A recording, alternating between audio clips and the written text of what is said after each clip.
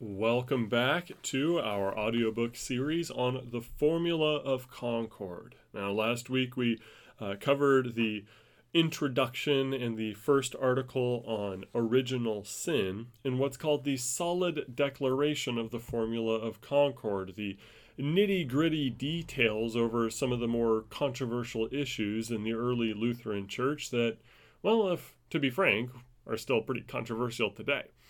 So let's get into probably what for today is the most controversial issue in Christian theology, that of free will.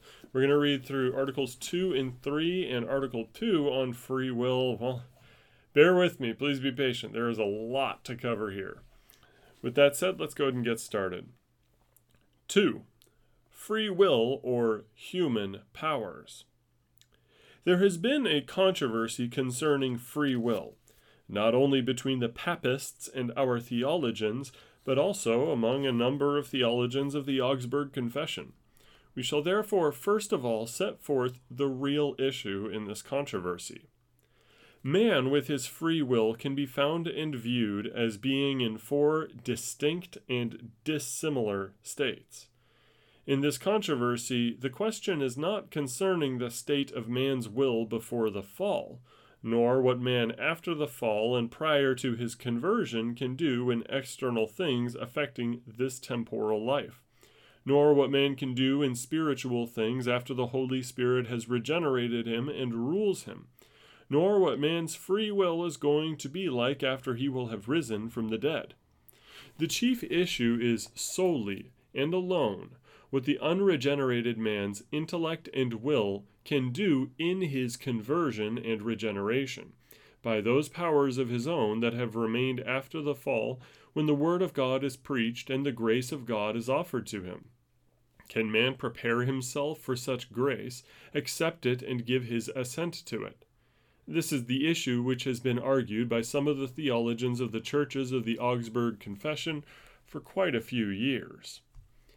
The one party held and taught that, although by his own powers and without the gift of the Holy Spirit, man is unable to fulfill the commandment of God, to trust God truly, to fear and to love him, man nevertheless still has so much of his natural powers prior to his conversion that he can to some extent prepare himself for grace and give his assent to it, though weakly. But that without the gift of the Holy Spirit he could accomplish nothing with these powers, but would succumb in the conflict. On the other hand, both ancient and modern enthusiasts have taught that God converts man through the Holy Spirit without any means or created instruments, that is, without the external preaching and hearing of the Word of God, and brings them to the saving understanding of Christ. Against both of these parties, the pure teachers of the Augsburg Confession have taught and argued that through the fall of our first parents, man is so corrupted that in divine things concerning our conversion and salvation, he is by nature blind and does not and cannot understand the word of God when it is preached, but considers it foolishness. Nor does he of himself approach God, but he is and remains an enemy of God until by the power of the Holy Spirit, through the word which is preached and heard, purely out of grace and without any cooperation on his part, he is converted, becomes a believer, and is regenerated and renewed. In order to settle this controversy in a Christian way, according to the Word of God, and by God's grace to bring it to an end, we submit the following as our teaching, belief, and confession.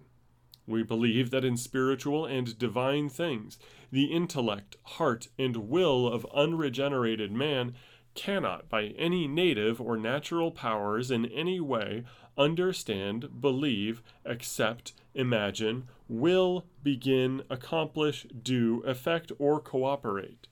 But the man is entirely and completely dead and corrupted as far as anything good is concerned. Accordingly, we believe that after the fall and prior to his conversion, not a spark of spiritual powers has remained or exists in man by which he could make himself ready for the grace of God, or to accept the proffered grace. nor that he has any capacity for grace by and for himself, or can apply himself to it, or prepare himself for it, or help do, effect, or cooperate toward his conversion by his own powers, either altogether or halfway, or in the tiniest or smallest degree, of himself as coming from himself. 2 Corinthians 3, verse 15. But is a slave of sin. John 8:34. The captive of the devil who drives him. Ephesians 2, verse 2. 2 Timothy 2, verse 26. Hence, according to its perverse disposition and nature, the natural free will is mighty and active only in the direction of that which is displeasing and contrary to God. The following reasons from the Word of God support and confirm the foregoing explanation of and summary reply to the questions and issues stated at the beginning of this article. It is true that they are contrary to proud reason and philosophy, but we also know that the wisdom of this perverse world is folly with God, 1 Corinthians 3, verse 19, and that it is only from the Word of God that judgments on articles of faith are to be pronounced. In the first place, although man's reason or natural intellect still has a dim spark of the knowledge that there is a God, as well as the teaching of the law, Romans 1, 19 through 21, verse 28 and verse 32, nevertheless it is so ignorant, blind, and perverse that when even the most gifted and the most educated people on earth read or hear the gospel of the Son of God in the promise of eternal salvation, they cannot by their own powers perceive this, comprehend it, understand it, or believe and accept it as the truth. On the contrary, the more zealously and diligently they want to comprehend these spiritual things with their reason, the less they understand or believe. And until the Holy Spirit enlightens and teaches them, they consider it all mere foolishness and fables. It is as St. Paul says in 1 Corinthians 2:14, the unspiritual man does not receive the gifts of the Spirit of God, for they are folly to him, and he is not able to understand them because they are spiritually discerned. Again, since in the wisdom of God the world did not know God through its wisdom, it pleased God through the folly of the gospel that we preach to save those who believe. 1 Corinthians 1, verse 21. The others, who are not reborn through God's Spirit, quote, walk in the futility of their minds. They are darkened in their understanding, alienated from the life of God because of the ignorance that is in them due to their hardness of heart. Ephesians 4, verses 17 and 18. Quote, seeing they do not see, and hearing they do not hear, nor do they understand. To you it has been given to know the secrets of the kingdom of God. Matthew 13, verses 13 and 11. Quote, no one understands. No one seeks for God. All have turned aside. Together they have gone wrong. No one does good, not even one. Romans 3, verses 11 and 12. In this way, Scripture calls the natural man simply darkness in spiritual and divine things. Ephesians 5, verse 8, and Acts 26, verse 18. Quote, the light shines in the darkness, that is, in the dark, blind world, which neither knows nor regards God, and the darkness has not comprehended it. John 1, verse 5. Moreover, Scripture teaches that the man who is, quote, in sin is not only weak and sick, but that he is truly lifeless and dead. Ephesians 2, verse 1 and verse 5, and Colossians 2, verse 13. Just as little as a person who is physically dead can, by his own powers, prepare or accommodate himself to regain temporal life, so little can a man who is spiritually dead in sin prepare or address himself by his own power to obtain spiritual and heavenly righteousness and life, unless the Son of God has liberated him from the death of sin and made him alive. Thus, Scripture denies to the intellect, heart, and will of the natural man every capacity, aptitude, skill, and ability to think anything good or right in spiritual matters, to understand them, to begin them, to will them, to undertake them, to do them, to accomplish, or to cooperate in them as of himself. Not that we are sufficient of ourselves to claim anything as coming from us. Our sufficiency is from God. 2 Corinthians 3, verse 5. They are all incompetent. Romans 3, verse 12. My word finds no place in you. John 8:37. The darkness comprehended it not. That's John 1, verse 5 again. The unspiritual man does not receive, or as the Greek word actually has it, does not grasp, take hold of, or apprehend the gifts of the Spirit of God. That is, he has no capacity for spiritual things, for they are folly to him, and he is not able to understand them. Again, 1 Corinthians 2, verse 14. Much less will he be able truly to believe the gospel, give his assent to it, and accept it as truth. For the mind that is set on the flesh, the natural man's understanding, quote, is hostile to God. It does not submit to God's law. Indeed, it cannot. That is Romans 8, verse 7. Summing up everything, what the Son of God remains eternally true. Apart from me, you can do nothing. John 15, verse 5. And what St. Paul says is also true. For God is at work in you, both to will and to work for his good pleasure. Philippians 2, verse 13. This appealing message is a very great comfort to all devout Christians who perceive and discover a little spark and a longing for the grace of God and eternal salvation in their hearts.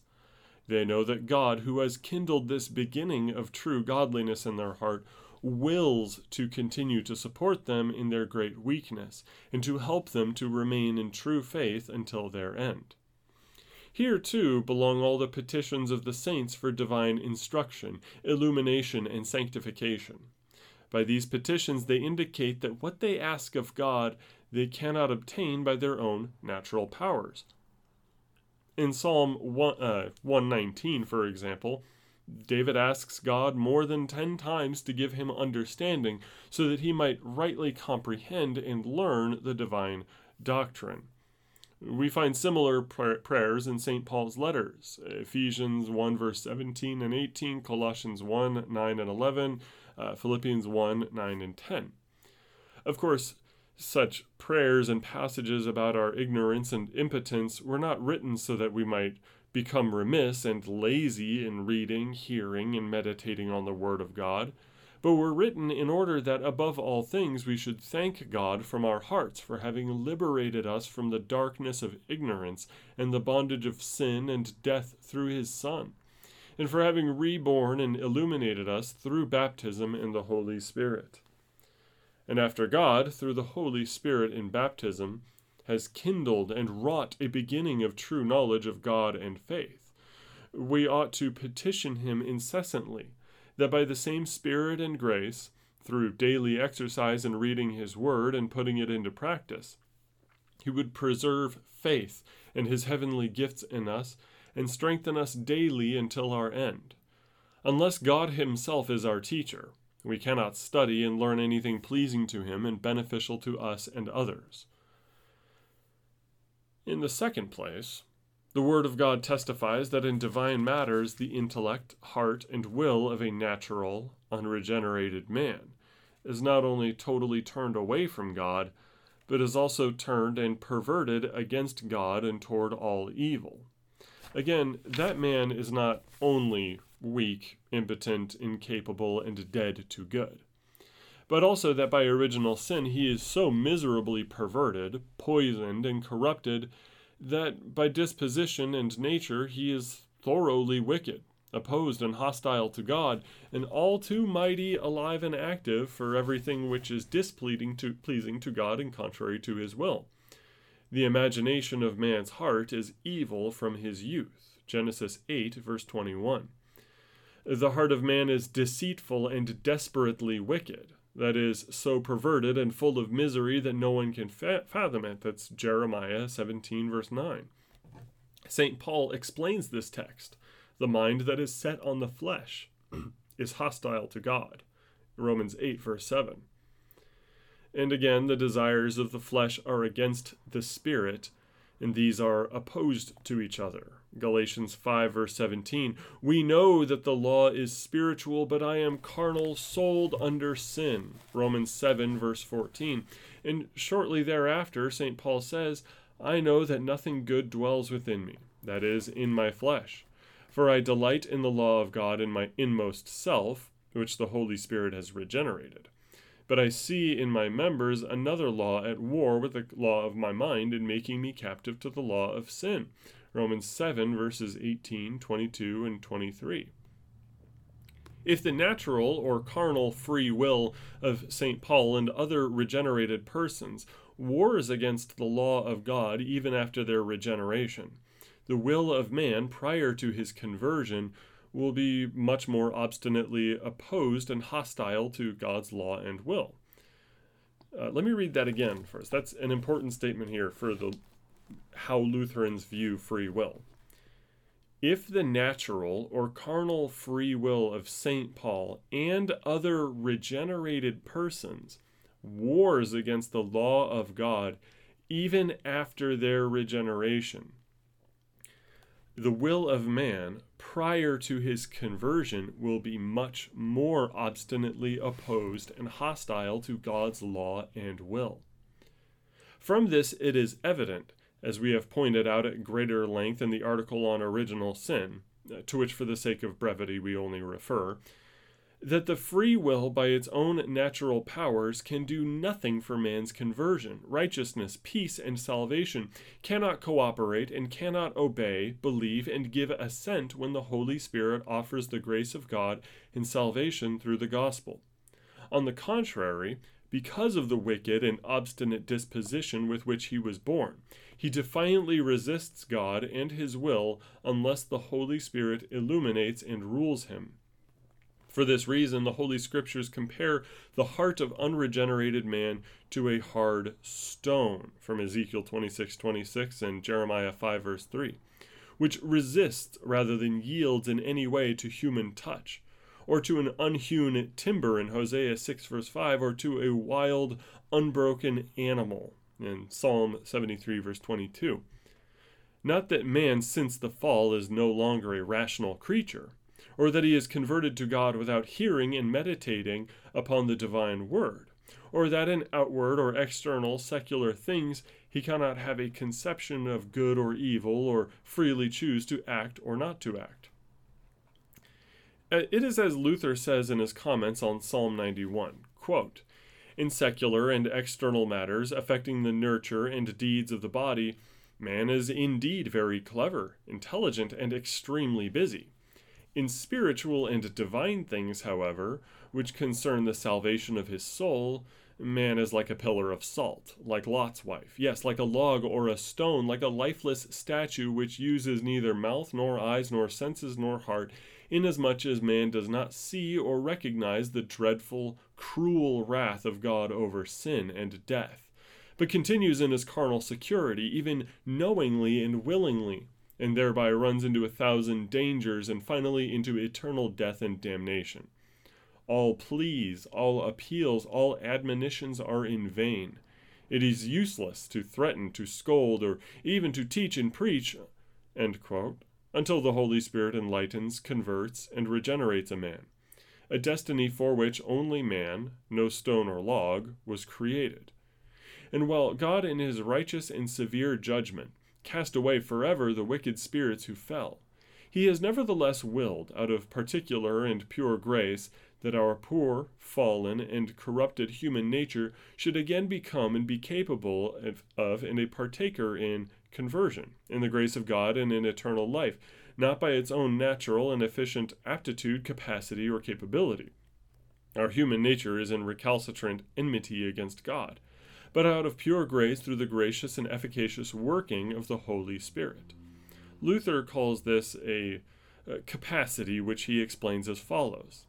Quote, when the Fathers defend free will, they affirm a capacity for this freedom in such a way that by divine grace it can be converted to God and become truly free. a condition for which it was originally created. Augustine has written in a similar vein in his second book against Julian. But before man is illuminated, converted, reborn, renewed, and drawn by the Holy Spirit, he can do nothing in spiritual things of himself and by his own powers. In his own conversion or regeneration, he can as little begin, effect, or cooperate in anything as a stone, a block, or a lump of clay could. Although he can direct the members of his body, can hear the gospel and meditate on it to a certain degree, and can even talk about it as the Pharisees and hypocrites do, yet he considers it folly and cannot believe it. In this respect, he is worse than a block, because he is resistant and hostile to the will of God unless the Holy Spirit is active in him and kindles and creates faith and other God-pleasing virtues and obedience in him. In the third place, the Holy Scriptures ascribe conversion, faith in Christ, regeneration, renewal, and everything that belongs to its real beginning and completion in no way to the human powers of the natural free will, be it entirely or one half or the least and tiniest part, but altogether and alone to the divine operation of the Holy Spirit, as the Apology declares. To some extent, reason and free will are able to lead an outwardly virtuous life, but to be born anew, to receive inwardly a new heart, mind, and spirit is solely the work of the Holy Spirit. He opens the intellect and the heart to understand the Scriptures and to heed the Word, as we read in Luke 24:45. Quote, "Then he opened their minds to understand the Scriptures." End quote. Likewise, quote, "Lydia heard us. The Lord opened her heart to give heed to what was said by Paul."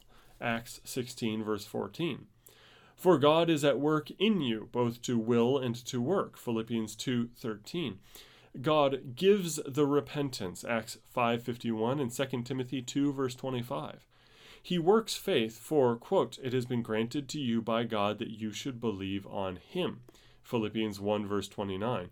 Quote, "It is the gift of God." Ephesians 2:8. "This is the work of God, that you believe in him whom he has sent." John 6:29. God gives an understanding heart, seeing eyes, and hearing ears.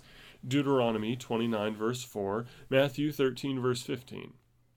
The Holy Spirit is a spirit of regeneration and renewal. Titus 3, verses 5 and 6. God removes the hard, stony heart and bestows a new and tender heart of flesh that we may walk in his commandments. Ezekiel 11:19, 36, verse 26, Deuteronomy 30, verse 6, Psalm 51, verse 12.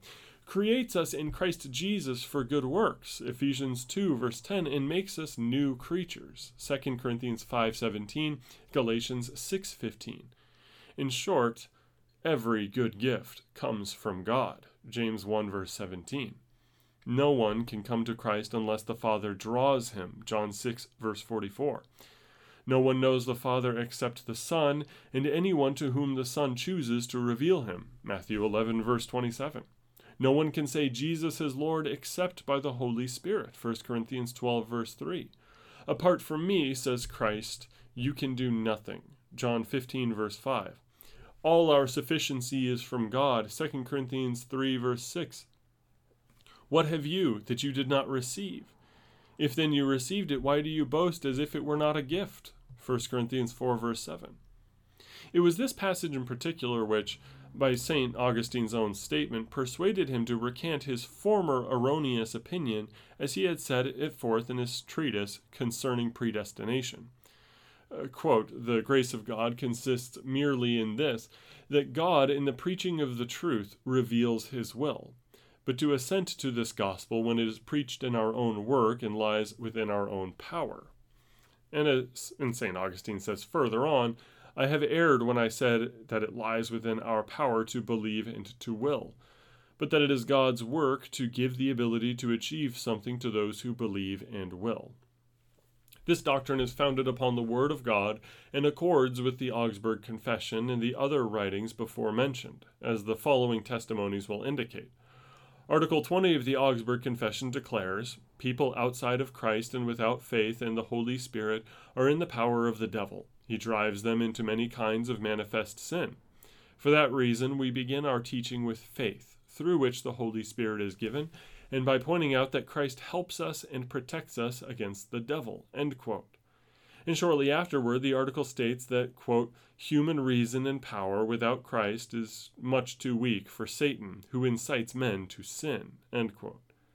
These statements indicate clearly that the Augsburg Confession does not in any way recognize the freedom of the human will in spiritual matters. On the contrary, it declares that man is the captive of Satan. This being the case, how can man, by his own powers, turn to the gospel or to Christ? The Apology teaches as follows concerning free will. Quote, "We also declare that to a certain extent reason has a free will. For in those matters which can be comprehended by reason, we have a free will." And shortly thereafter, quote, "Hearts which are without the Holy Spirit are without fear of God, without faith, do not trust or believe that God will hear them, that he forgives their sin, or that he will help them in their troubles. Therefore they are without God. An evil tree cannot bear good fruit, and without faith no one can please God. Therefore, though we grant that it lies within our power to perform such external works, we declare that in spiritual things our free will and reason can do nothing." From this, we see clearly that the Apology does not ascribe to man's will any ability either to initiate something good or by itself to cooperate.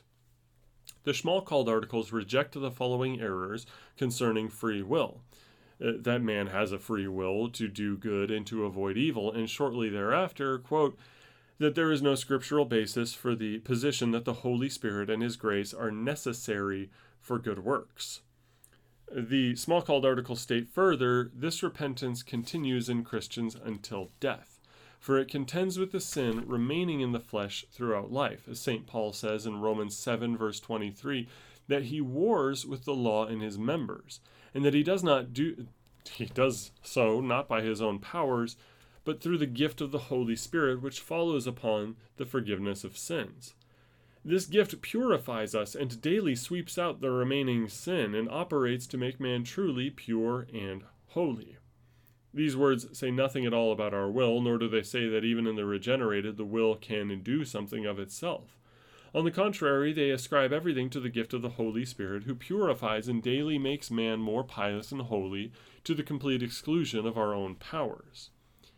In his large catechism, Luther writes, quote, I am also a part and member of this Christian church, a shareholder and partaker in it of all the goods which it possesses.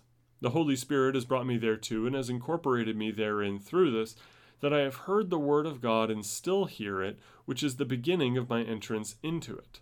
For before we become members of the Christian church, we belonged entirely to the devil and were completely ignorant of God and Christ.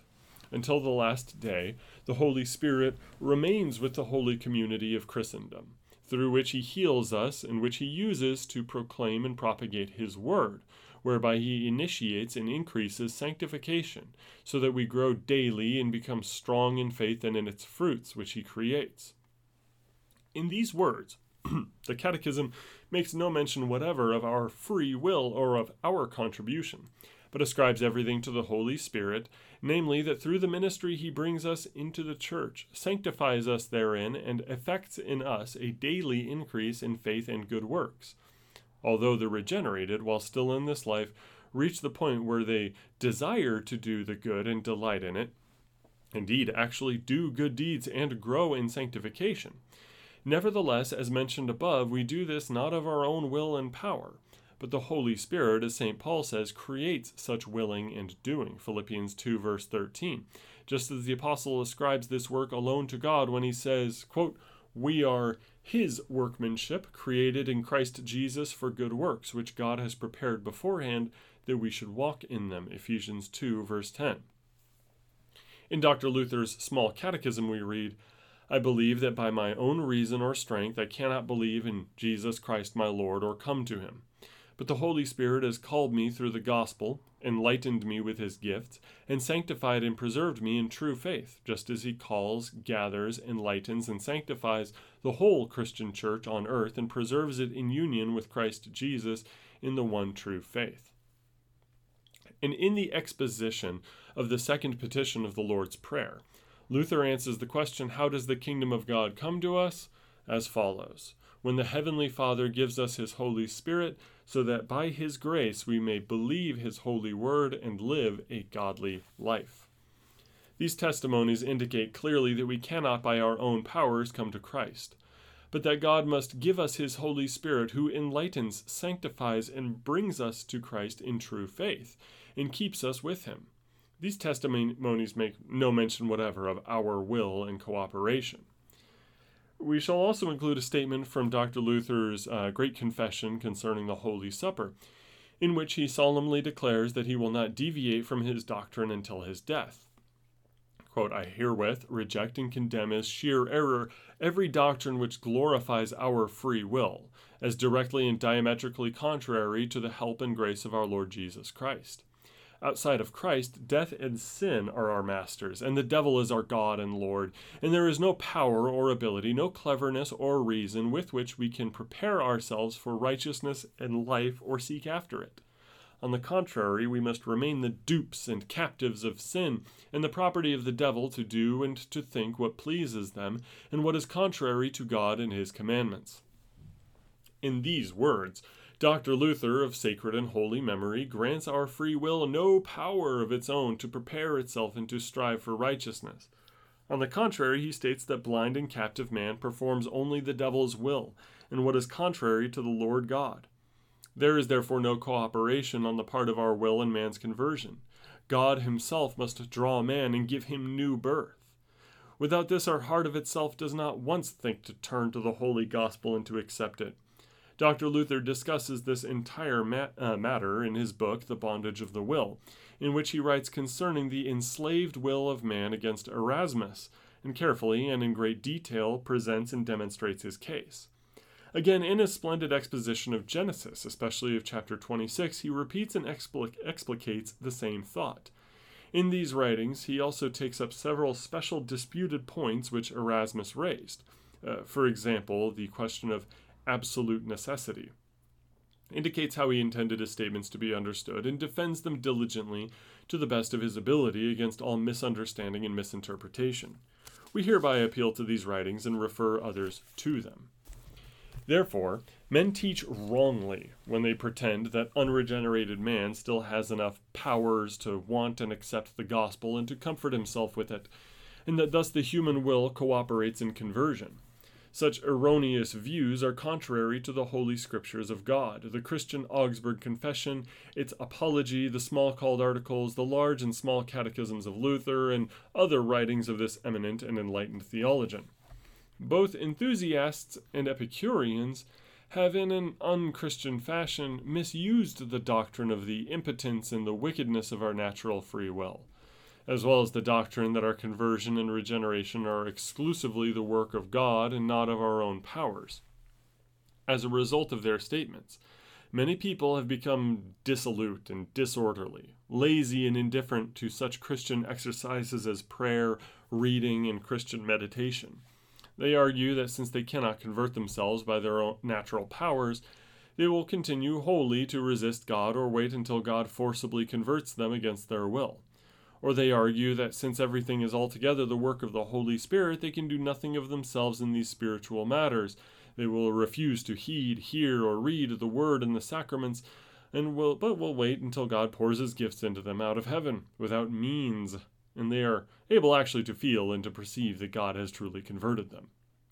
On the other hand, despondent hearts may fall into grave anxiety and doubt, and wonder if God has really elected them and actually purposes through His Holy Spirit to work these gifts of His within them, since they feel no strong, ardent faith and cordial obedience, but only weakness and anxiety and misery. We shall now set forth from the Word of God how man is converted to God, how and by what means, namely the oral word and the holy sacraments, the Holy Spirit wills to be efficacious in us by giving and working true repentance, faith, and new spiritual power and ability for good in our hearts, and how we are to relate ourselves to and use these means. It is not God's will that anyone should be damned, but that all men should turn themselves to Him and be saved forever. Quote, "As I live, I have no pleasure in the death of the wicked, but that the wicked turn from his way and live." Ezekiel 33, verse 11. "For God so loved the world that he gave his only Son, that whosoever believes on him should not perish, but have eternal life." John 3:16. To this end, in his boundless kindness and mercy, God provides for the public proclamation of his divine, eternal law and the wonderful counsel concerning our redemption, namely the holy and only saving gospel of his eternal Son, our only Savior and Redeemer, Jesus Christ. Thereby he gathers an eternal church for himself out of the human race and works in the hearts of men true repentance and knowledge of their sins and true faith in the Son of God, Jesus Christ. And it is God's will to call men to eternal salvation, to draw them to himself, convert them, beget them anew, and sanctify them through this means and in no other way, namely through his holy word, when one hears it preached or reads it, and the sacraments, when they are used according to his word. For since in the wisdom of God the world did not know God through wisdom, it pleased God through the folly of what we preach to save those who believe. 1 Corinthians 1 verse 21. Peter will declare to you a message by which you will be saved, you and your household. Acts 11 verse 14. Faith comes from what is heard, and what is heard comes by the preaching of Christ. Romans 10:17. Sanctify them in the truth. Thy word is truth. I pray for those who are to believe in me through their word. John 17 verses 17 and 20. Therefore the eternal Father calls out from heaven concerning his beloved Son and concerning all who in his name preach repentance and the remission of sins. Listen to him. And that's Matthew 17 verse 5. All who would be saved must hear this preaching, for the preaching and the hearing of God's word are the Holy Spirit's instrument in, with, and through which he wills to act efficaciously, to convert men to God, and to work in them both to will and to achieve. The person who is not yet converted to God and regenerated can hear and read this word externally, because, as stated above, even after the fall, man still has something of a free will in these external matters, so that he can go to church, listen to the sermon, or not listen to it. Through this means, namely the preaching and the hearing of his word, God is active, breaks our hearts, and draws man, so that through the preaching of the law, man learns to know his sins, and the wrath of God, and experiences genuine terror, contrition, and sorrow in his heart. And through the preaching of and meditation upon the holy gospel of the gracious forgiveness of sins in Christ, there is kindled in him a spark of faith, which accepts the forgiveness of sins for Christ's sake and comforts itself with the promise of the gospel. And in this way, the Holy Spirit, who works all of this, is introduced into the heart. On the one hand, it is true that both the preacher's planting and watering and the hearer's running and willing would be in vain, and no conversion would follow if there were not added the power and operation of the Holy Spirit, who through the word preached and heard illuminates and converts hearts, so that men believe this word and give their assent to it. On the other hand, neither the preacher nor the hearer should question this grace and operation of the Holy Spirit, but should be certain that when the word of God is preached, pure and unalloyed according to God's command and will, and when the people diligently and earnestly listen to and meditate on it, God is certainly present with his grace, and gives what man is unable by his own powers to take or to give. We should not and cannot pass judgment on the Holy Spirit's presence, operations, and gifts merely on the basis of our feeling, how and when we perceive it in our hearts. On the contrary, because the Holy Spirit's activity often is hidden and happens under cover of great weakness, we should be certain, because of and on the basis of his promise, that the word which is heard and preached is an office and work of the Holy Spirit, whereby he assuredly is potent and active in our hearts. 2 Corinthians 2, verse 14. If a person will not hear preaching or read the word of God, but despises the word and the community of God, dies in this condition, and perishes in his sins, he can neither comfort himself with God's eternal election, nor obtain his mercy. For Christ, in whom we are elected, offers his grace to all men in the word and the holy sacraments, earnestly wills that we hear it, and has promised that where 2 or 3 are gathered together in his name and occupy themselves with his holy word, he is in the midst of them. Matthew 18, verse 20. But if such a person despises the instruments of the Holy Spirit and will not hear, no injustice is done him if the Holy Spirit does not illuminate him, but lets him remain in the darkness of his unbelief and be lost. As it is written, "How often would I have gathered your children together as a hen gathers her brood under her wings, but you would not." Matthew 23, verse 37. In this case, it is correct to say that man is not a stone or a block. A stone or a block does not resist the person who moves it, neither does it understand or perceive what is being done to it as a man does who with his will resists the Lord God until he is converted. And it is equally true that prior to his conversion, man is still a rational creature with an intellect and will, not, however, an intellect in divine things or a volition that wills what is good and wholesome. Yet he can do nothing whatsoever towards his conversion, as was mentioned above, and in this respect is much worse than a stone or block, for he resists the word and will of God until God raises him from the death of sin, illuminates him, and renews him. It is true that God does not coerce anyone to piety, for those who always resist the Holy Spirit and oppose and constantly rebel against acknowledged truth, as Stephen describes the obstinate Jews in Acts 7, verse 51, will not be converted. Nevertheless, the Lord God draws the person whom he wills to convert, and draws him in such a way that man's darkened reason becomes an enlightened one, and his resisting will becomes an obedient will. This the Scriptures call the creation of a new heart. For this same reason, it is not quite right to say that before his conversion man has a mode of acting in the sense of a mode of doing something good and wholesome in divine matters. Prior to his conversion, man is dead in sin, Ephesians 2, verse 5. Hence there can be in him no power to do something good in divine matters, and he cannot have a mode of acting in divine matters.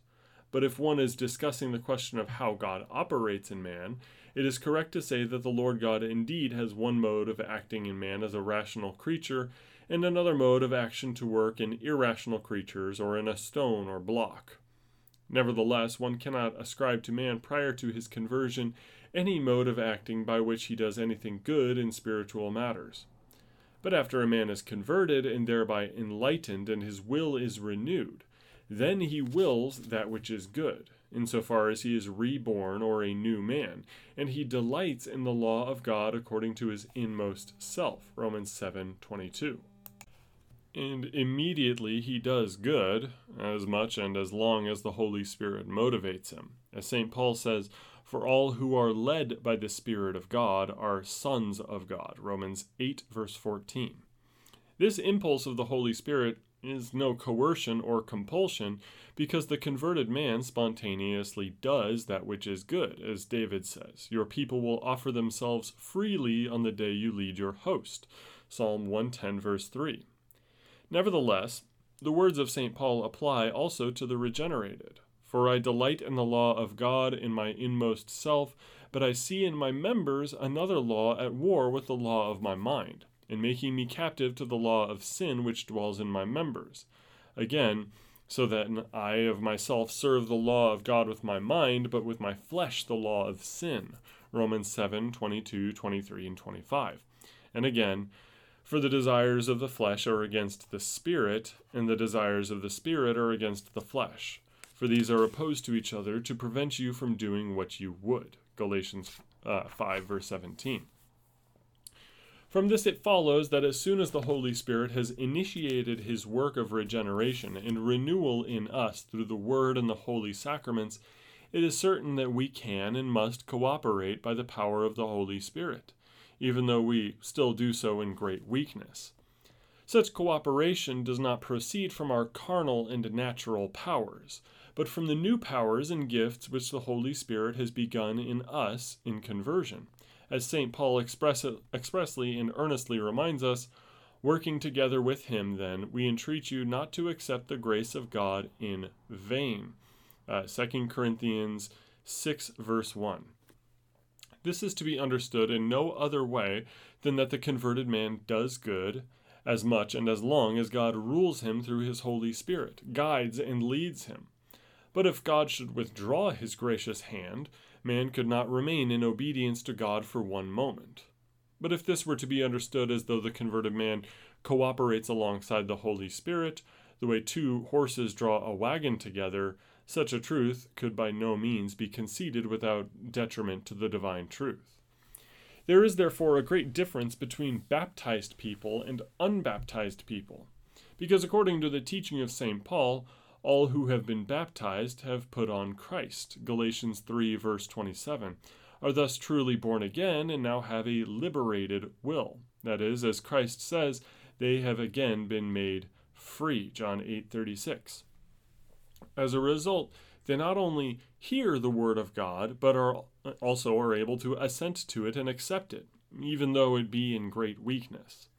But since in this life we have received only the first fruits of the Spirit, and regeneration is not as yet perfect, but has only been begun in us, the conflict and warfare of the flesh against the Spirit continues also in the elect and truly reborn. Again, there is not only a great difference between Christians, one being weak and the other strong in the Spirit, but even the individual Christian in his own life discovers that at one moment he is joyful in the Spirit, and at another moment fearful and terrified. At one time ardent in love, strong in faith and in hope, and at another time cold and weak. But if those who have been baptized act contrary to their conscience, and permit sin to rule in themselves, and thus grieve the Holy Spirit within them, and lose him, they dare not be baptized again, though they must certainly be converted again, as we have sufficiently reported above on this matter. It is, of course, self-evident that in true conversion there must be a change. There must be new activities and emotions in the intellect, will, and heart, so that the heart learns to know sin, to fear the wrath of God, to turn from sin, to understand and accept the promise of grace in Christ, to have good spiritual thoughts, Christian intentions, and diligence, and to fight against the flesh, etc. For if none of these things take place or exists, there is no true conversion. But since the question is asked concerning the efficient cause, that is, who works these things in us, from where man acquires these things, and how he comes by them, our doctrine answers in this way. Man's natural powers cannot contribute anything or help in any way. 1 Corinthians 2, 4-12, 2 Corinthians 3, 4-12. To bring it about that God in his immeasurable kindness and mercy anticipates us and has his holy gospel preached to us, through which the Holy Spirit wills to work such conversion and renewal in us, and through the preaching of his word and our meditation upon it, kindles faith and other God-pleasing virtues in us, so that they are gifts and works of the Holy Spirit alone. This doctrine directs us to the means through which the Holy Spirit wills to begin and accomplish all this, reminds us also how he preserves, strengthens, and increases these gifts, and admonishes us not to receive this grace of God in vain, but to exercise ourselves in considering what a grievous sin it is to hinder and resist such operations of the Holy Spirit. On the basis of this thorough presentation of the entire doctrine of free will, it is possible to decide the questions that for a considerable number of years have been agitated in the churches of the Augsburg Confession. Whether man before, in, or after his conversion resists the Holy Spirit, and if he does nothing at all but merely suffers what God accomplishes in him. Whether man in his conversion behaves and is like a block. Whether the Holy Spirit is given to those who resist him. Whether the conversion is brought about through coercion, so that God forcibly compels a man to be converted against his will. In the light of the previous discussion, one can readily recognize, expose, reject, and condemn such false doctrines and errors as these. 1. The absurdity of the Stoics and Manichaeans in holding that everything must happen as it does, that man acts only under coercion, that even in external works man's will has no freedom or power whatever to achieve a measure of external righteousness and honorable behavior, and to avoid manifest sins and vices, or that the will of man is coerced into doing such wicked acts as lechery, robbery, and murder. 2. The error of the coarse Pelagians, that by his own natural powers, without the Holy Spirit, the free will can convert itself to God, believe the gospel, and obey the law of God from the heart, and by this spontaneous obedience earn the forgiveness of sin and eternal life. 3. The error of the Papists and Scholastics, whose doctrine was slightly more subtle, and who taught that by his natural powers man can start out towards that which is good and toward his own conversion, and that thereupon, since man is too weak to complete it, the Holy Spirit comes to the aid of the good work which man began by his natural powers. 4. The teaching of the synergists, who maintain that in spiritual things man is not wholly dead toward that which is good, but only grievously wounded and half dead. As a result, his free will is too weak to make a beginning, and by its own powers to convert itself to God and to obey the law of God from the heart. Nevertheless, after the Holy Spirit has made the beginning and has called us by the gospel and offers his grace, the forgiveness of sins and eternal life, then the free will, by its own natural powers, can meet God and to some degree, though only to a small extent and in a weak way, accept and cooperate and prepare itself for the grace of God, embrace and accept it, believe the gospel, and by its own powers cooperate with the Holy Spirit in the continuation and preservation of this work within us. But we have shown above that such a capacity naturally to prepare oneself for grace does not come from man's own natural powers, but solely through the operation of the Holy Spirit. 5. Likewise, we reject the teachings of the Papists and the monks that man, after his conversion, can keep the law of God perfectly in this life, and by such perfect obedience of the law merit righteousness before God and eternal life. 6. On the other hand, we must condemn with all seriousness and zeal, and in no wise tolerate in the Church of God, the enthusiasts who imagine that without means, without the hearing of the divine word, and without the use of the holy sacraments, God draws man to himself, illuminates, justifies, and saves him. 7.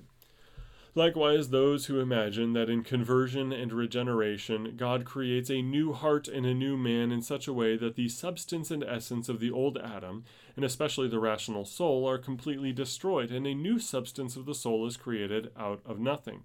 This error St. Augustine condemns in express words in his commentary on Psalm 25, where he adduces and explains St. Paul's words, "Put off the old man," as follows: "Lest anyone might think that the substance or essence of man must be laid aside."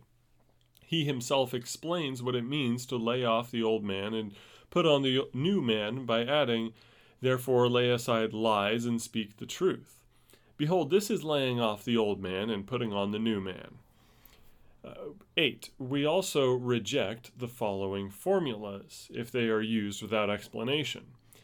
That man's will before, in, and after conversion resists the Holy Spirit, and that the Holy Spirit is given to those who resist him. From the foregoing exposition, it is clear that when the Holy Spirit's activity produces no change at all for good in the intellect, will, and heart, when man in no way believes the promise and is not prepared by God for grace, but wholly resists the word, conversion does not and cannot take place.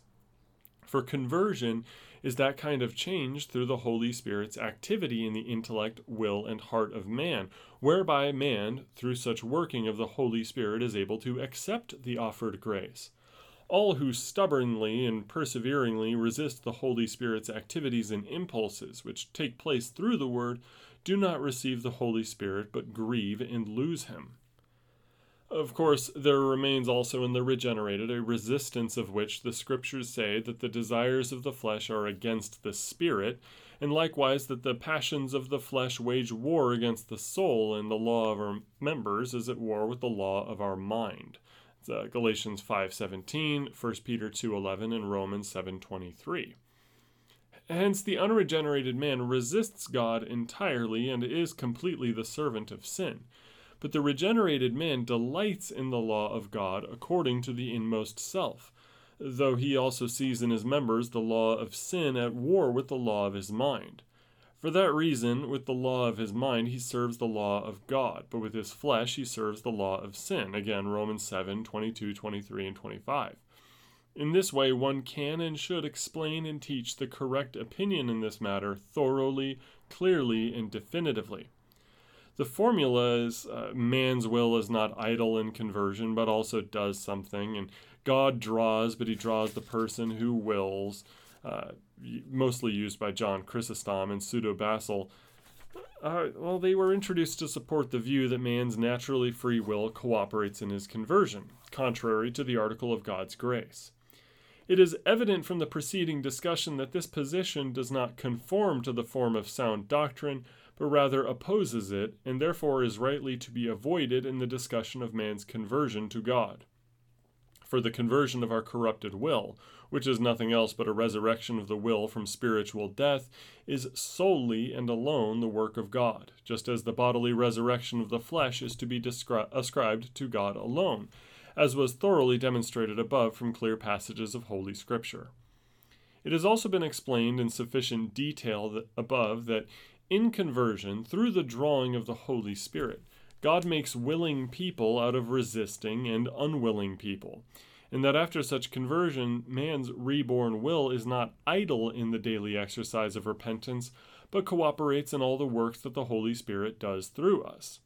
Again, when Luther says that man behaves in a purely passive way in his conversion, that is, that man does not do anything toward it, and that man only suffers that which God works in him, he did not mean that conversion takes place without the preaching and the hearing of the divine word, nor did he mean that in conversion the Holy Spirit engenders no new impulses and begins no spiritual operations in us.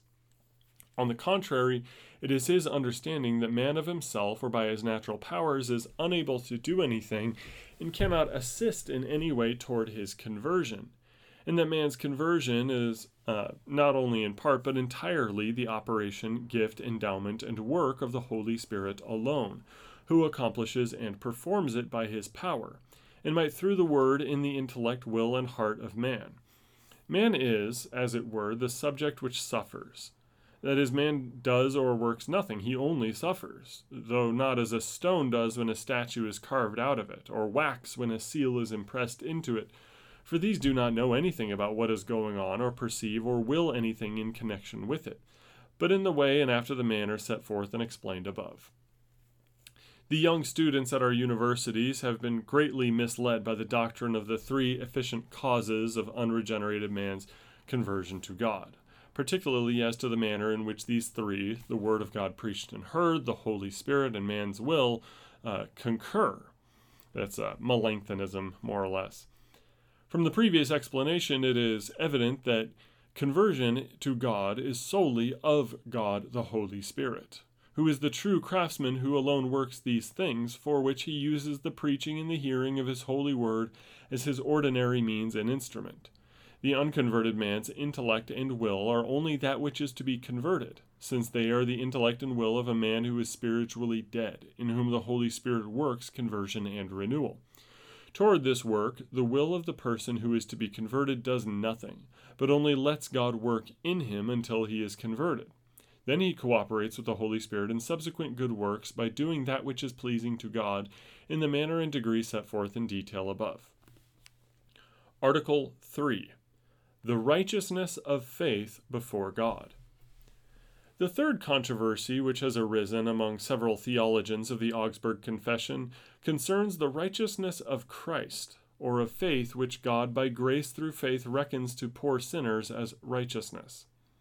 The one party contended that the righteousness of faith, which St. Paul calls the righteousness of God in Romans 1:22, is the essential righteousness of God, namely Christ himself as the true, natural, essential Son of God, who through faith dwells in the elect, impels them to do what is right, and is in this way their righteousness. And that in comparison with this righteousness, the sins of all men are like a drop of water compared to the mighty ocean. On the other hand, some have held and taught that Christ is our righteousness only according to his human nature. That's Francis Stancaro and Peter Lombard. Against both parties, the other teachers of the Augsburg Confession held unanimously that Christ is our righteousness not according to the divine nature alone or according to the human nature alone, but according to both natures. As God and man, he has by his perfect obedience redeemed us from our sins, justified and saved us. Therefore, they maintain that the righteousness of faith is forgiveness of sins, reconciliation with God, and the fact that we are adopted as God's children solely on account of the obedience of Christ, which through faith alone is reckoned by pure grace to all true believers as righteousness, and that they are absolved from all their unrighteousness because of this obedience. Several other controversies concerning the article of justification were occasioned and evoked by the interim and otherwise, which will be set forth below in the antitheses, that is, in the enumeration of those who contradict the pure doctrine. In the words of the Apology, this article of justification by faith is the chief article of the entire Christian doctrine, without which no poor conscience can have any abiding comfort or rightly understand the riches of the grace of Christ. In the same vein, Dr. Luther declared, "Where this single article remains pure, Christendom will remain pure in beautiful harmony and without any schisms. But where it does not remain pure, it is impossible to repel any error or heretical spirit." And St. Paul says specifically of this doctrine that a little leaven ferments the whole lump, 1 Corinthians 5, verse 6. Therefore, he stresses the exclusive terms, that is, the terms by which all human works are excluded, such as without the law, without works, and by grace alone, 1 Corinthians 5, 6 and Galatians 5, 9. He stresses these terms with such zeal in order to indicate how very important it is that in this article, side by side with the true doctrine, we clearly segregate, expose, and condemn the false contrary doctrine. Therefore, to explain this controversy in a Christian way according to the Word of God and to settle it by His grace, we affirm our teaching, belief, and confession as follows. Concerning the righteousness of faith before God, we believe, teach, and confess unanimously, in accord with the summary formulation of our Christian faith and confession described above, that a poor sinner is justified before God, that is, he is absolved and declared utterly free from all his sins and from the verdict of well-deserved damnation, and is adopted as a child of God and an heir of eternal life, without any merit or worthiness on our part, and without any preceding, present, or subsequent works, by sheer grace, solely through the merit of the total obedience, the bitter passion, the death, and the resurrection of Christ our Lord, whose obedience is reckoned to us as righteousness. The Holy Spirit offers these treasures to us in the promise of the gospel, and faith is the only means whereby we can apprehend, accept, apply them to ourselves, and make them our own. Faith is a gift of God, whereby we rightly learn to know Christ our Redeemer in the word of the gospel and to trust in Him, that solely for the sake of His obedience we have forgiveness of sins by grace, are accounted righteous and holy by God the Father, and are saved forever. Thus the following statements of St. Paul are to be considered and taken as synonymous. We are justified by faith, Romans 3:28, or faith is reckoned to us as righteousness, Romans 4, verse 5, or when he says that we are justified by the obedience of Christ, our only mediator, or that one man's act of righteousness leads to acquittal and life for all men, Romans 5:18. For faith does not justify because it is so good a work and so God-pleasing a virtue, but because it lays hold on and accepts the merit of Christ in the promise of the holy gospel.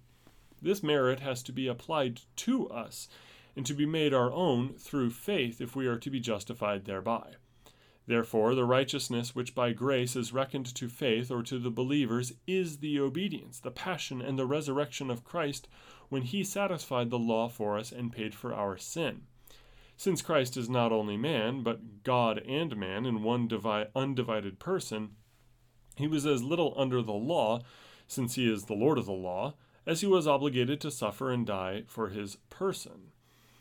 Therefore, His obedience consists not only in His suffering and dying, but also in His spontaneous subjection to the law in our stead, and His keeping of the law in so perfect a fashion that, reckoning it to us as righteousness, God forgives us our sins, accounts us holy and righteous, and saves us forever on account of this entire obedience which, by doing and suffering in life and in death, Christ rendered for us to His heavenly Father. This righteousness is offered to us by the Holy Spirit through the gospel, and in the sacraments, and is applied, appropriated, and accepted by faith, so that thus believers have reconciliation with God, forgiveness of sins, the grace of God, adoption, and the inheritance of eternal life. Accordingly, the word justify here means to declare righteous and free from sins, and from the eternal punishment of these sins on account of the righteousness of Christ, which God reckons to faith. Philippians 3, verse 9. And this is the usual usage and meaning of the word in the Holy Scriptures of the Old and New Testament. He who justifies the wicked and he who condemns the righteous are both alike an abomination to the Lord. Proverbs 17, verse 15. Woe to those who acquit the godless for a bribe and deprive the innocent of his right. Isaiah 5, verse 22. Who shall bring any charges against God's elect? It is God who justifies. Romans 8:33. That is, absolves and acquits from sins. Since the word regeneration is sometimes used in place of justification, it is necessary to explain the term strictly so that the renewal which follows justification by faith will not be confused with justification, and so that in their strict senses the two will be differentiated from one another. The word regeneration is used in the first place to include both the forgiveness of sins solely for Christ's sake and the subsequent renewal which the Holy Spirit works in those who are justified by faith. But this word is also used in the limited sense of the forgiveness of sins and our adoption as God's children. In this latter sense, it is frequently used in the Apology where the statement is made, justification is regeneration. That is, justification before God is regeneration, just as St. Paul uses the terms discriminately when he states, He saved us by the washing of regeneration and renewing in the Holy Spirit. Titus 3, verse 5. Likewise, the term vivification, that is, being made alive, has sometimes been used in the same sense. For when the Holy Spirit has brought a person to faith and has justified him, a regeneration has indeed taken place because he has transformed a child of wrath into a child of God, and thus has translated him from death into life, as it is written, When we were dead through our trespasses, he made us alive together with Christ. Ephesians 2, verse 5. He through faith is righteous shall live. Romans 1, verse 17. The Apology often uses the term in this sense. Frequently, the word regeneration means the sanctification or renewal which follows the righteousness of faith, as Dr. Luther used the term in his book On the Councils and the Church and elsewhere. When we teach that through the Holy Spirit's work we are reborn and justified, we do not mean that after regeneration no unrighteousness in essence and life adheres to those who have been justified in regeneration. But we hold that Christ, with his perfect obedience, covers all our sins, which throughout this life still adhere in our nature. Nevertheless, they are regarded as holy and righteous through faith, and for the sake of Christ's obedience, which Christ rendered to his Father from his birth until his ignominious death on the cross for us, even though on account of their corrupted nature they are still sinners and remain sinners until they die. Nor, on the other hand, does this mean that we may or should follow in the ways of sin, abide and continue therein without repentance, conversion, and improvement. For genuine contrition must proceed. And to those who by sheer grace, for the sake of the only mediator, Christ, through faith alone, without any work or merit, are justified before God, that is, accepted into grace, there is given the Holy Spirit, who renews and sanctifies them, and creates within them love toward God and their fellow man. But because the inchoate renewal remains imperfect in this life, and because sin still dwells in the flesh, even in the case of the regenerated, the righteousness of faith before God consists solely in the gracious reckoning of Christ's righteousness to us, without the addition of our works, so that our sins are forgiven and covered up and are not reckoned to our account. Romans 4, 6-8. Here, too, if the article of justification is to remain pure, we must give especially diligent heed that we do not mingle or insert that which precedes faith or follows faith into the article of justification, as if it were a necessary or component part of this article, since we cannot talk in one and the same way about conversion and about justification. For not everything that belongs to conversion is simultaneously also a part of justification. The only essential and necessary elements of justification are the grace of God, the merit of Christ, and faith which accepts these in the promise of the gospel, whereby the righteousness of Christ is reckoned to us, and by which we obtain the forgiveness of sins, reconciliation with God, adoption, and the inheritance of eternal life. Thus there cannot be genuine saving faith in those who live without contrition and sorrow, and have a wicked intention to remain and abide in sin. For true contrition precedes and genuine faith exists only in or with true repentance. Love is a fruit which certainly and necessarily follows true faith. For if a person does not love, this indicates certainly that he is not justified but is still in death, or that he has again lost the righteousness of faith, as St. John says in 1 John 3, verse 14. But when St. Paul says we are justified by faith apart from works, Romans 3:28, he indicates thereby that neither the preceding contrition nor the subsequent works belong in the article or matter of justification by faith. For good works do not precede justification, rather they follow it, since a person must first be righteous before he can do good works. Similarly, although renewal and sanctification are a blessing of Christ, the mediator, and a work of the Holy Spirit, it does not belong in the article or matter of justification before God. It rather follows justification, because in this life sanctification is never wholly pure and perfect on account of our corrupted flesh. In his beautiful and exhaustive exposition of the Epistle to the Galatians, Dr. Luther well states, quote, "We certainly grant that we must teach about love and good works too, but it must be done at the time and place where it is necessary, namely, when we deal with good works apart from this matter of justification." At this point, the main question with which we have to do is not whether a person should also do good works and love, and how a person may be justified before God and be saved. And then we answer with St. Paul that we are justified alone through faith in Christ, and not through the works of the law or through love, not in such a way as if we thereby utterly rejected works and love, as the adversaries falsely slander and accuse us, but so that we may not be diverted, as Satan would very much like, from the main issue with which we here have to do into another extraneous matter which does not belong in this article at all. Therefore, while and as long as we have to do with this article of justification, we reject and condemn works, since the very nature of this article cannot admit any treatment or discussion of works. For this reason, we summarily cut off every reference to the law and the works of the law in this conjunction. So far, Luther. Not only on this account, but also in order to afford saddened consciences dependable and reliable comfort, and to give due honor to the merit of Christ and the grace of God, Scripture teaches that the righteousness of faith before God consists solely in a gracious reconciliation, or the forgiveness of sins, which is bestowed upon us by pure grace because of the unique merit of Christ, the mediator, in which we receive only by faith in the promise of the gospel. Accordingly, in justification before God, faith trusts neither in contrition, nor in love, nor in other virtues, but solely in Christ, and in Him, in His perfect obedience, with which He fulfilled the law of God in our stead, and which is reckoned to the believers as righteousness. Neither is contrition nor love, or any other virtue, the means and instrument with and through which we could receive and accept the grace of God, the merit of Christ, and the forgiveness of sin offered to us in the promise of the gospel, but only faith. It is indeed correct to say that believers who through faith in Christ have been justified possess in this life first the reckoned righteousness of faith, and second also the inchoate righteousness of the new obedience, or of good works.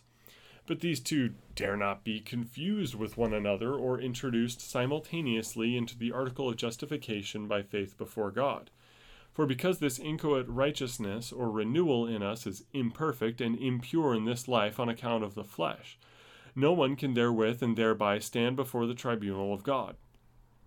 Only the righteousness of the obedience, passion, and death of Christ, which is reckoned to faith, can stand before God's tribunal. Hence, even after his renewal, after he has done many good works and leads the best kind of life, a person is pleasing and acceptable to God, and is adopted to sonship and the inheritance of eternal life only on account of Christ's obedience. At this, St. Paul's statement concerning Abraham is apposite.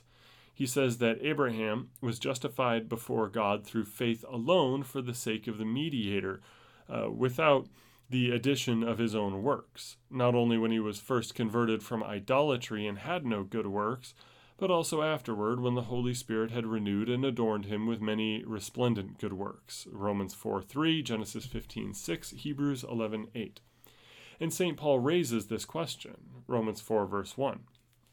On what did the righteousness of Abraham before God, whereby he had a gracious God and was pleasing and acceptable to him to eternal life, rest? To this he answers, to the one who does not work, but trusts in him who justifies the ungodly, his faith is reckoned as righteousness. Romans 4:5 and 6.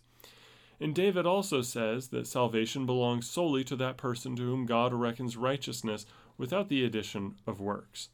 From this it follows that although converted persons and believers possess the beginning of renewal, sanctification, love, virtues, and good works, these should and must not be drawn or mingled into the article of justification before God, in order to preserve the glory due to Christ, the Redeemer, and because our new obedience is imperfect and impure, in order to supply tempted consciences with abiding comfort.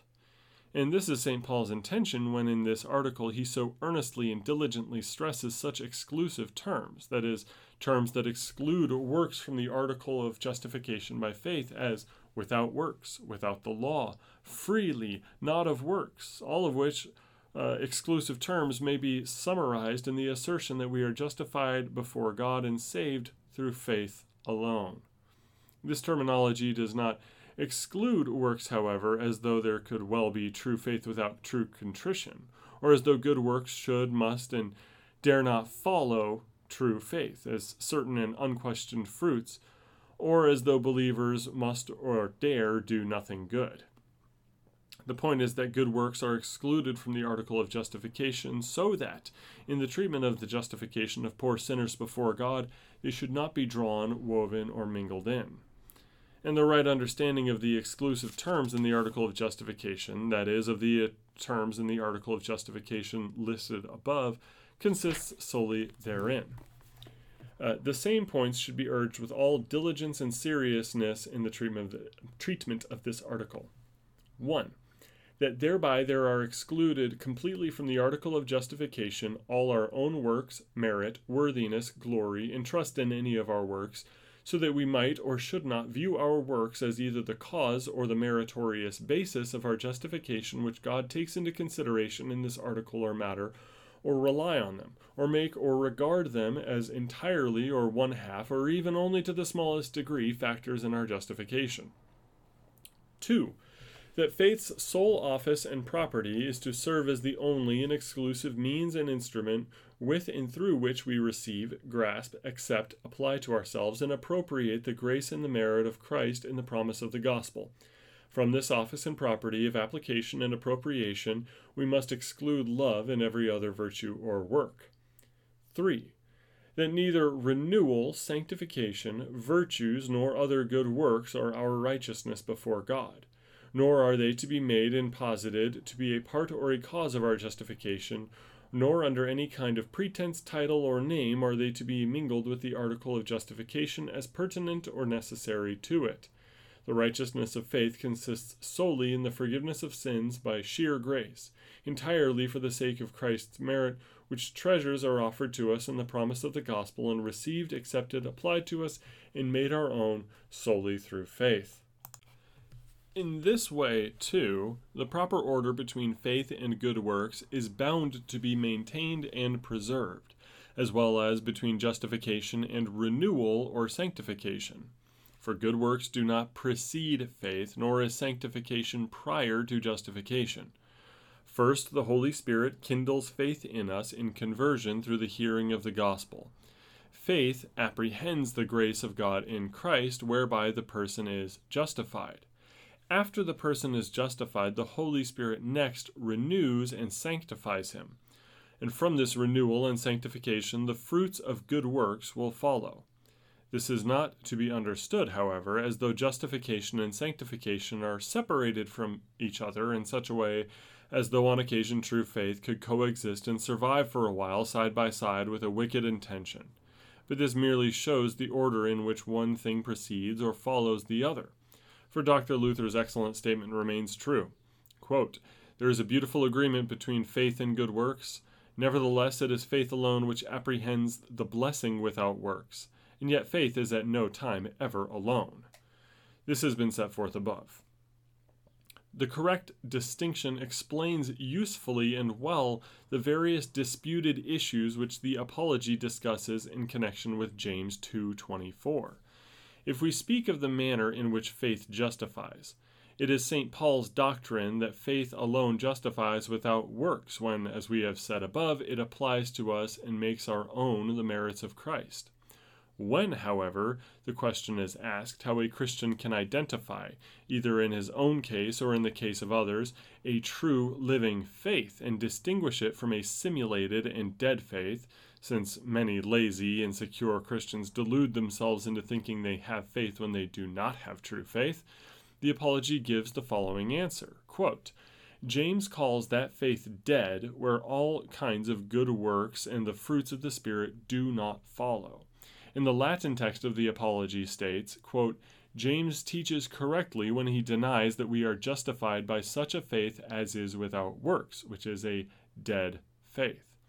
But as the Apology declares, James is speaking of the good works of those who are already justified through Christ, who are reconciled with God, and who have obtained forgiveness of sins through Christ. But when we ask where faith gets the power to justify and save, and what belongs thereto, then it is false and incorrect to answer. Faith cannot justify without works, or faith justifies or makes righteous insofar as it is associated with love, on account of which love, the power to justify, is ascribed to faith. Or in the presence of good works, along with faith, is necessary if men are to be justified by it before God, or the presence of good works is necessary in the article of justification, or for our justification as a cause without which a person cannot be justified, and that the exclusive terms which St. Paul employs, such as apart from works, do not exclude works from the article of justification. Faith justifies solely for this reason, and on this account, that as a means and instrument it embraces God's grace and the merit of Christ and the promise of the gospel. Let this suffice as a summary exposition of the doctrine of justification by faith, since it meets the requirements of this document. The doctrine has been set forth in detail in the previously mentioned writings. From these two, the false antitheses become clear, namely, that in addition to the errors already named, we must criticize, expose, and reject the following and similar errors as contrary to the preceding explanation. 1. That our love or our good works are a meritorious basis or cause of our justification before God, either entirely or in part. 2. That by good works man must make himself worthy and fit to have the merit of Christ applied to him. 3. That our real righteousness before God is our love, or the renewal which the Holy Spirit works and is within us. 4. That righteousness by faith before God consists of two pieces or parts, namely the gracious forgiveness of sins, and as a second element, renewal or sanctification. 5. That faith justifies only because righteousness is begun in us by faith, or that faith has priority in justification, but that renewal and love likewise belong to our righteousness before God, in such a way, however, that they are not the principal cause, but that our justification before God is incomplete or imperfect without such love and renewal. 6.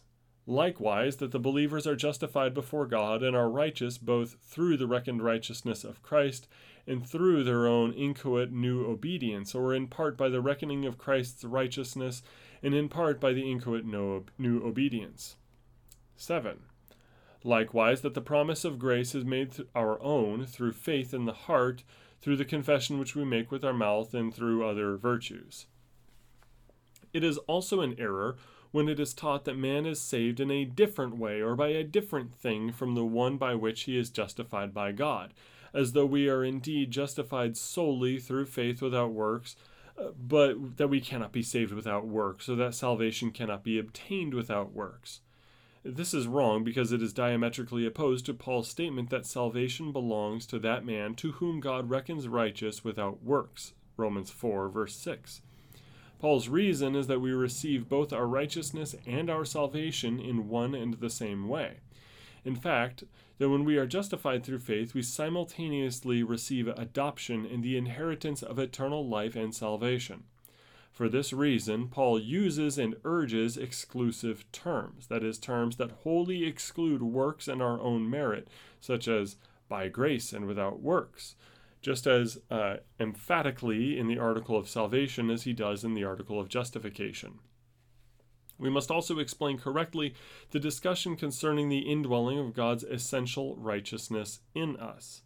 On the one hand, it is true indeed that God the Father, Son, and Holy Spirit, who is the eternal and essential righteousness, dwells by faith in the elect who have been justified through Christ and reconciled with God, since all Christians are temples of God the Father, Son, and Holy Spirit, who impels them to do rightly. But on the other hand, this indwelling of God is not the righteousness of faith of which St. Paul speaks, in which he calls the righteousness of God, on account of which we are declared just before God. This indwelling follows the preceding righteousness of faith, which is precisely the forgiveness of sins and the gracious acceptance of poor sinners on account of the obedience and merit of Christ.